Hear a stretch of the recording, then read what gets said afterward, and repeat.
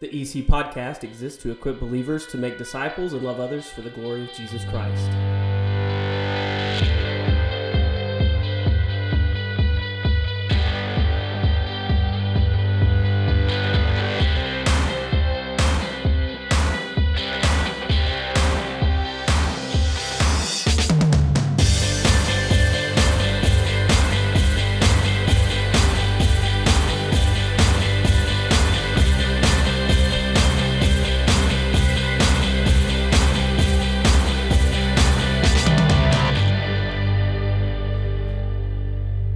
My name is Bobby Payne, and welcome to Episode 6, Judge Not. And with me today is Pastor Aaron Case, Pastor Jonathan Mitchell, and Pastor Gary Singleton. Gentlemen, welcome. Yeah, good to be here. Thank you, sir. Thank you. Yes, sir. We are talking about a topic today that we hear in our lives often and is oftentimes distorted, or there's big misconceptions, and it is judgment and judging rightly. And we're just going to kick it right off by going into some misconceptions that we hear when it comes to judging. Right, sure. I think we would all agree that the unbelieving community out there, those who do not identify with Christ, this is the verse that they know the most well just from memory, and that's judge not. And what's sad is, what we found is most Christians kind of have fell into that without reading actual context or understanding what Scripture teaches. We have failed to engage our society in certain areas that are very important because we've felt like we were obeying some sort of command in Scripture when, to be honest, we've not read the whole chapter. We've not even went down further to see exactly what God is telling us here. So many times we see people in sin, we see them making terrible judgment calls, and what you hear back is judge not, and we see Christians backing off when they need to be leaning in with the truth. So that's what we hope to address today, just to equip believers to understand what it truly means and if we are to judge or not. Yeah, I think one of the big problems with this specific topic today is most of the time when people say judge not or only God could judge me, which is one of the worst things you could thing ever. Yeah, only the holy, righteous creator of the universe can judge me. Well, you'd be begging for his mercy if you knew. But That's true. yes. But usually this happens when things that they know they are doing wrong are happening. Usually that's when I would say judge not, right? Lest you be judged, and let he who is without sin cast the first stone. Things like that is because usually something's happening that we know that we're being convicted of, something that shouldn't be going on. And I think this is where the misconception comes up. And I think unfortunately, the as Pastor Aaron said, the church has stayed quiet. I think there's a plethora of reasons. Maybe we'll get into that here in a little bit. But yeah, this misconception comes from a place where we already know, we're already being convicted of maybe what's going on in our life. And it's where we run because we don't want that to come to the forefront of our mind and our heart. Yeah. And I think the judgment for Christians, it's a door that swings really wide both ways. Like, there's the Christian who judges everything that someone does, and then there's like we started off with, I ain't judging, let God judge. I'm just going to love them and not do that. And I think you're right. I think a lot of it has to do with if we're thinking that we're going to judge them, we have something going on with us as well, and we don't want that brought to light. Yeah. It's such a delicate balance, right? Everything in the Christian walk and in our lives is about balance. And you can fall way over into where you're simply judging just to be unkind, to never be gracious, and to not show that there is grace. You're just giving people all law. And there's danger in that. We should show the love of Christ. We do need to be gracious, but to do so, we need to show them that there is a standard, that there is a place to point them.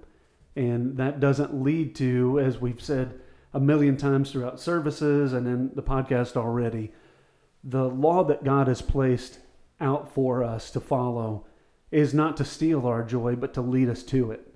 So when we have a right eye on what it means to follow the law, then we're actually led to freedom. Yeah, and we need to remember that standard that we're judging up against isn't us. It's not me. It's not Bobby. It's not Aaron. It's not us, and it's God. Right. Yeah. Yeah. I think before we really go into even more, can we read this passage just to get the whole context? Yeah. Because I think often like Aaron said, most people memorize the first part, this first verse in Matthew 7, but we don't really take what the passage is saying. So I'll read it for us. So it says, "Judge not, that you be not judged. For with the judgment you pronounce, you will be judged. And with the measure you use, it will be measured to you. Why do you see the speck that is in your brother's eye, but do not notice the log that is in your own eye?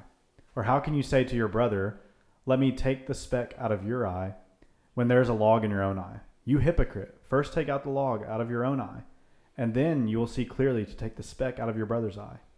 I think that's really important to see really how that plays out. So there isn't this stoppage of judgment, which is actually a good thing. It's a helpful thing to see something wrong, call it out, and help.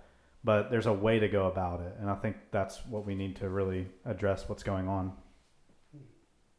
Yeah, I agree completely. And so our goal here today, is to speak biblically on how we do this process. And we've got verses that we're going to use.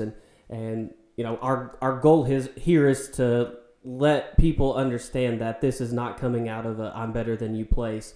Yeah. This is coming out of a "we're all striving to be like Jesus" place. Amen. And what I'd like to add to that is scripture that points us to how to rightly judge. Jesus himself said in Matthew chapter 18, verses 15 through 17, "If your brother sins against you, go and tell him his fault, between you and him alone. If he listens to you, you have gained your brother. But if he does not listen, take one or two others along with you, that every charge may be established by the evidence of 2 or 3 witnesses." And keep that in mind. If he refuses to listen to them, tell it to the church. And if he refuses to listen even to the church, let him be to you as a Gentile and a tax collector. Jesus was pulling scripture, quoting scripture from Deuteronomy chapter 19, verse 15. Pull it up real quick.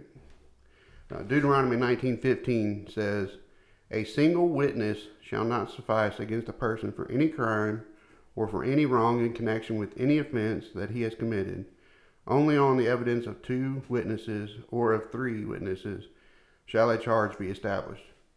And Paul quotes that as well. So we're talking about basically the application of church discipline, right? We're talking about how this all goes down and the standard of it and how we judge righteously through it, right? Right, amen. And it's based upon scripture. 2 Corinthians 13, verse 1, Paul says, "This is the 3rd time I am coming to you. Every charge must be established by the evidence of 2 or 3 witnesses." And in 1 Corinthians chapter 5, this is how that takes place. For the whole chapter is talking about church discipline itself. It is actually reported that there is sexual immorality among you, and even of a kind that is not tolerated even among pagans. For a man has his father's wife, and you are arrogant. Ought you not rather to mourn? Let him who has done this be removed from among you. For though absent in body, I am present in spirit, and as if present, I have already pronounced judgment on the one who did such a thing. When you are assembled in the name of the Lord Jesus, and my spirit is present, with the power of our Lord Jesus, you are to deliver this man to Satan for the destruction of the flesh, so that his spirit may be saved in the day of the Lord. So, the Bible clearly makes a point that we judge, but we judge rightly. We judge based upon Scripture, based upon God's Word. If if there is blatant sexual immorality in our church, and it's based upon 2 or 3 witnesses of that, then we are to execute church discipline. Go to that person in love, and the whole purpose is for that person to be restored, not to say, aha, I got you, but to actually restore that person back into the body, leading to repentance of one's sin. So the whole idea is restoration, and it's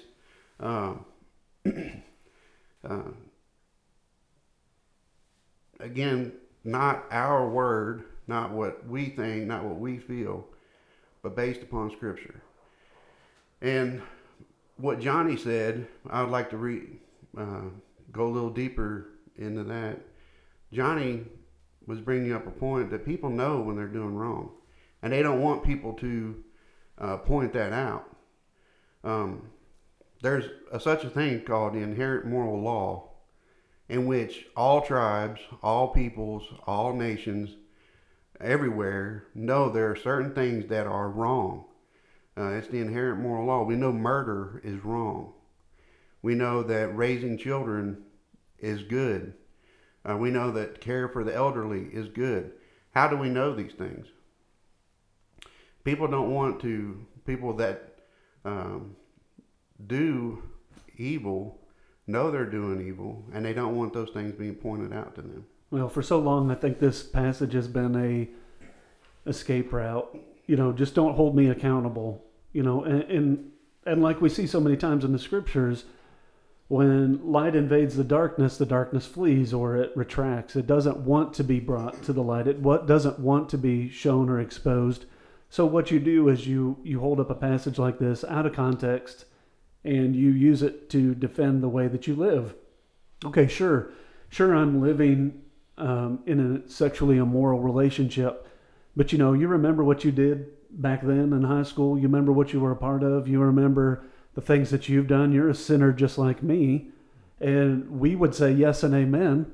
And what we would be careful to not do is disobey Matthew 7 and what Jesus was teaching, and to say we must repent of the sin in our own life, be right before God, and then we can go to our brothers and sisters and say in love, again, like you were saying, G, not as excommunication tool, but as a restoration tool.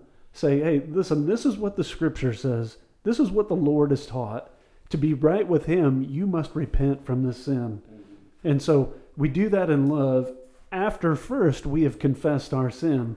It's almost like a parallel between the way we observe communion, the Lord's table here at Eden Chapel. What do we do at the beginning? Not only do we fence the table, we warn people about partaking unworthily, but also we take a time to confess our sin first. Before we can be into that deeply intimate relationship with Christ as we're designed to be, we must be confessing. So once we confess, then we can partake, and then we can move forward as we are supposed to do as believers in Jesus Christ. Yeah, and Amen. What Matthew 7 is really showing us is really two things big that Jesus is saying that I see pretty clearly in this passage. Is number one, Jesus isn't saying don't judge anyone. He's just saying first examine yourself. Mm-hmm. Examine your own life. If you have a log in your eye, remove it before you go try to remove a speck. And I think Jesus is actually using hyperbole here to almost make you laugh a little bit. Imagine someone with a 2x4 trying to help someone with a speck in their eye remove. Like it's actually kind of a funny imagery, but he's showing how ridiculous it is to hold someone to a standard that you're not living yourself by. But then that gets to the next point. The standard's really important. And in this analogy that he's using, the standard is seeing clearly. And so the standard isn't just a little speck in your eye, or the standard's certainly not having a log in your eye. So we don't look to other people to get what our standard is. We see, okay, seeing clearly is the standard. So we want to help ourselves and others by whatever means necessary to see clearly. And then I think that's what we say, okay, so the standard is not be like me. The standard's not be like Pastor Gary. The standard's not be like this celebrity Christian or whatever it is, the standard is be like Jesus. So it means I need to repent of whatever sin in my life it is. It might be a log. But I want to help you once that happens to remove the speck that may be in your life so that we can both look like Jesus. And that's what he's calling us to. And this is a not the most comfortable thing to do, because no one likes to be told that they've done something wrong, and then no one likes to tell anyone, or at least a lot of people don't like to tell people that they're doing something wrong. Right. And Just before you say what I do, I think what I find really funny about this whole situation is people do like to be judged. Like we're saying don't judge me, but what we actually mean is don't judge me in the way that would contradict what I think is right. Because I think of one of my favorite Christian rappers. He says, people tell me not to judge, but what they mean is don't be offensive. If I were to judge you were cute, you would call it wisdom. And so it's that idea is like, okay, judge me as long as you affirm me, as long as you make a good judgment about me. The minute you make a judgment that would, be offensive to me, then you can't talk. Yeah, then absolutely. Don't judge me. So Well, Yeah. I think it goes into a deeper problem. A friend of mine sent me a podcast episode that spoke well to this. And it's a distortion that our entire society has in regards to what it means to be sympathetic and what it means to be empathetic. Being sympathetic means you're standing outside of the problem, you're reaching in, and you're saying, I hate that you feel the way you do, and I hate that you are where you are, but let me point you to a standard of truth. Being empathetic, I think, is a cancer of our society. We automatically go to the person, we believe them, all that their truth, whatever they're saying is their truth, and that's what matters most. We're not investigating, we're not bringing truth to it. What we want is I want Bobby and G and Johnny to come and just believe me and just to feel sad like me. Don't point me to something, just feel bad for me just so I have company. Yeah. Well, the problem with that is that's not building up any of us. That's you telling me a lie that I'm okay to believe a lie and to stay in my whiny state rather than calling me to be a man or to trust Christ where I'm not trusting him. And so we've mixed that up. We do not want people to show us our sin. And I wonder how many of the people who would say judge not would ever even accept Jesus as an authority. They wouldn't. Right in that place, they're just saying, I'm denying what God has said in his word. I know you've done it before too, therefore it's okay. Yeah. Somebody said it. They may have said it earlier when we did the our little powwow before the podcast. They really don't want only God to judge them because he's a righteous judge. Yeah. And that can be scary if we really break down what that could look like, because what we deserve is death and hell. Right. Yeah, exactly. We don't. You never want what you deserve. And the scariest thing to fall into is the hands of the one who can condemn the body and the soul into hell. Jesus said that himself. It's very small thing to be judged by any of us men. Yeah. Big deal. Who cares? And that honestly, I mean, I'm not going to open this can of worms, but that's another weakness of our society again today. If you don't completely fall in line and agree with everything that I say, then you're just cut off. I can't accept any truth from you. If you just don't agree with me, then you're not loving to me. When you're canceled. Exactly, you're canceled, and we're absolutely just saying. Many of the Christians are just retreating. Oh, that's right, judge not. That's because I'm a sinner too, and we've taught them well that they are. But in fact, this is where we must engage. That way people can see the truth of the gospel in everything that they do. Yeah. So the main question here, I guess, is how we do this. How do we prep ourselves, prep our people to judge rightly? I think the most important thing is bring the Lord into the discussion, bring his word into the discussion. Don't put your sword away just because the other person might not believe in it or believe in its power. It's the standard that we call people to, because it's the word of God and the Spirit of God is the only thing that can change hearts and lives. And so why would I put that away when I'm calling someone to repent of sin and trust in Jesus. Why would I ever put that away? And so especially when we're talking to brothers and sisters in Christ, when we're confronting them, as hard as it might be, we do that because we know that, for one, God is faithful to use his word, and he can, by his word, by the power of the word of God, by the power of his Holy Spirit, can call them to himself. And so that's why we bring the Lord into this discussion. That's why we call 2 or 3 witnesses, and Matthew 18 goes on to say that where 2 or 3 are gathered, I will be there. Because God is faithful in being there when sin's confronted, when holiness is commanded.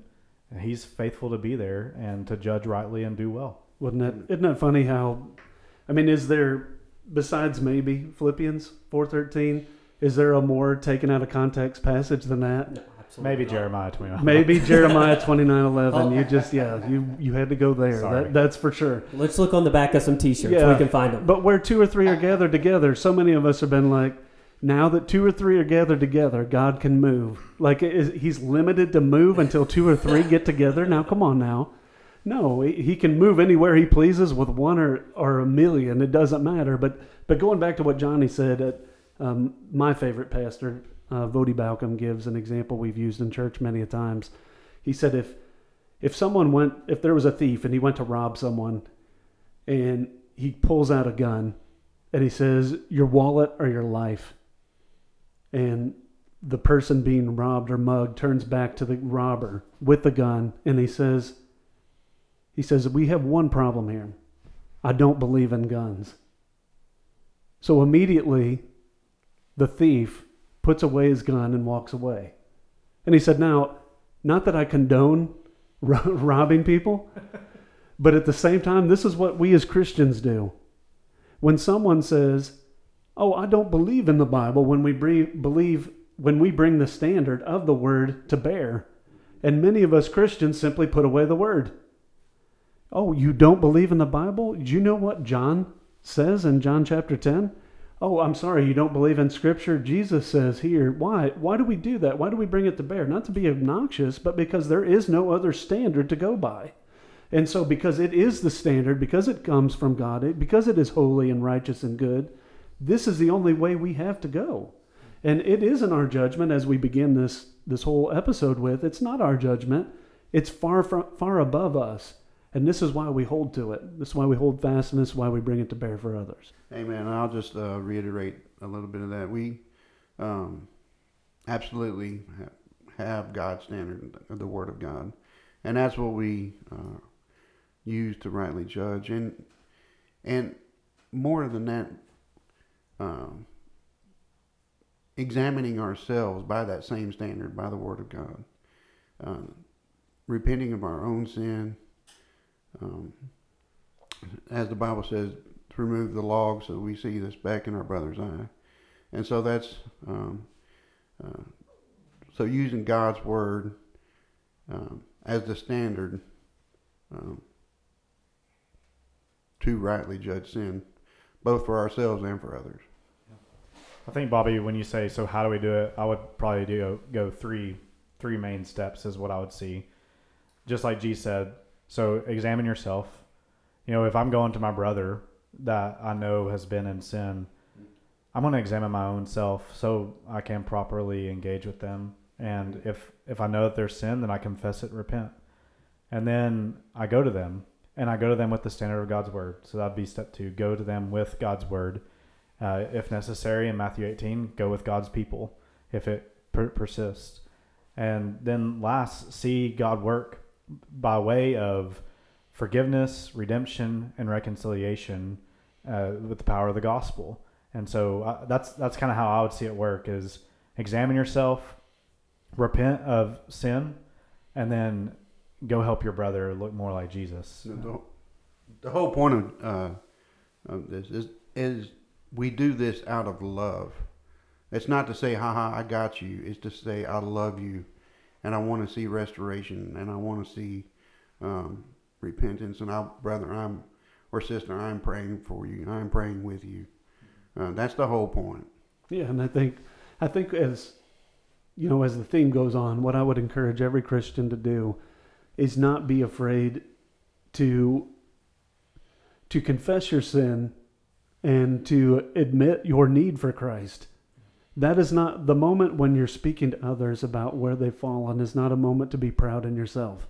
There's already a sensitivity in the whole situation where you're coming up, you're bringing up a difficult topic, you're calling them out in love. No matter how loving you do it, it's going to be difficult. Right. But the last thing you need is to be prideful in your own sin. It's not to say, no, we're here talking about you. Admit you're wrong. And this goes into us as fathers, mothers out there, children. No matter what someone has done to you, you don't circumvent that with who's made the worst, sin against who. What you do is you understand how much, and you make it clear how much you need the forgiveness of Jesus Christ in all that you do. So not coming pridefully as we move forward, as we confess. It's almost like the whole building of the Lord's Prayer, right? There's confession of sin, there's adoration, there's confession of sin, and then there's speaking of truth, right? And that's what we need to do in every area of life. Yeah, there's a sense of accountability. I want you to do that for me, and I want to do that for you again, so that we can all be pointing back to Christ and glorifying Him in what we do. Well, it's a sign of not being mature when we can't do this. Yeah. It's one thing for the world to buck and to balk at us coming with this kind of truth, but when we can't do this with ourselves, then we're saying that God's model's not good, or we're just not mature enough to receive the truth. Yeah, that's the main problem, is we've let how the world has seemed to take, especially Matthew 7:1, and that's affected how we care for one another inside the body of Christ. And we need to change that. We need to care about one another, just like you said, Bobby. And there's, it's sad, but there's just no room in today's society for a discussion or a disagreement without heated arguments or blow-ups or whatever, and that's the direct opposite of how we should be as Christians. Yeah, exactly. And it's sad. We need to win that back. We need to be the ones who are the example of truth and loving each other enough to move forward and to walk without saying, it really, in the light of things, it's like Paul says, it means very little of me to be judged by you. We need to understand that. But we do need to understand who is judging us. And we need to understand that His word is perfect, and we must be right in His sight to have a right relationship with Him. So when we value that above all else, we'll accept even the darkest and most difficult criticism, trying to find truth in it as it leads us to a deeper and a more perfect repentance in the eyes of Christ. Yeah. Well, gentlemen, as we wrap today up, I just want to ask if anybody has any final thoughts that they'd like to throw in here as we kind of close up this topic of judging on this week's podcast. I think I would say here at Eden Chapel, we care more about your holiness than your comfort, for sure. Yeah. Probably more than anything else. We want you to be holy. We want you to follow Jesus. We want to see you being conformed to the image of Christ day by day. And so this is really where that all starts, is holding one another to the standard of seeing clearly and being more like Jesus. Yeah. Anyone else? No, I just echo that. I echo that and say, amen. Let's be the example. Let's set the example of what Christ has given to us. And let's love each other enough to welcome others into our lives who genuinely love us without being so defensive where no one can speak truth into our life as if we're some sort of perfection. We are nothing. We are all a product of grace. So let's act like it. Let's receive what others say, and let's move forward constructively for the glory of Jesus Christ. Amen. Amen. And I'll just reiterate that we are a product of grace. We none of us are perfect.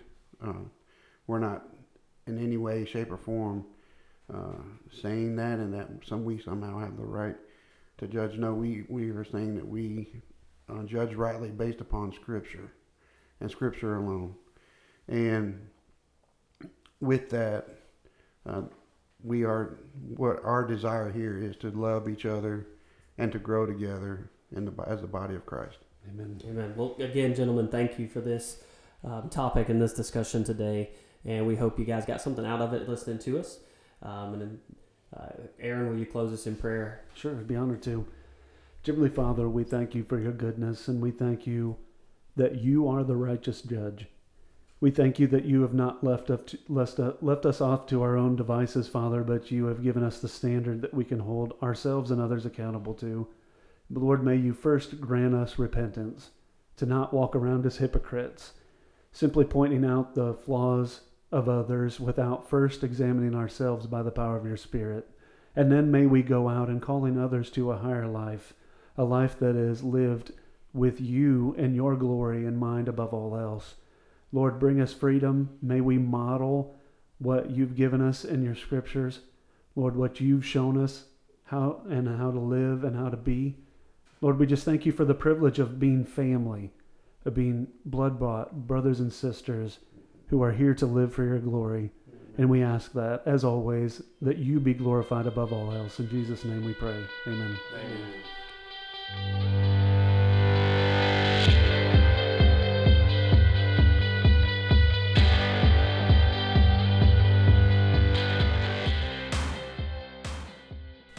Thank you for joining us today on the EC Podcast.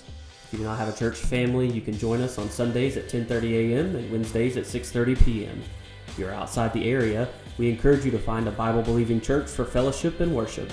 Until next time, God bless.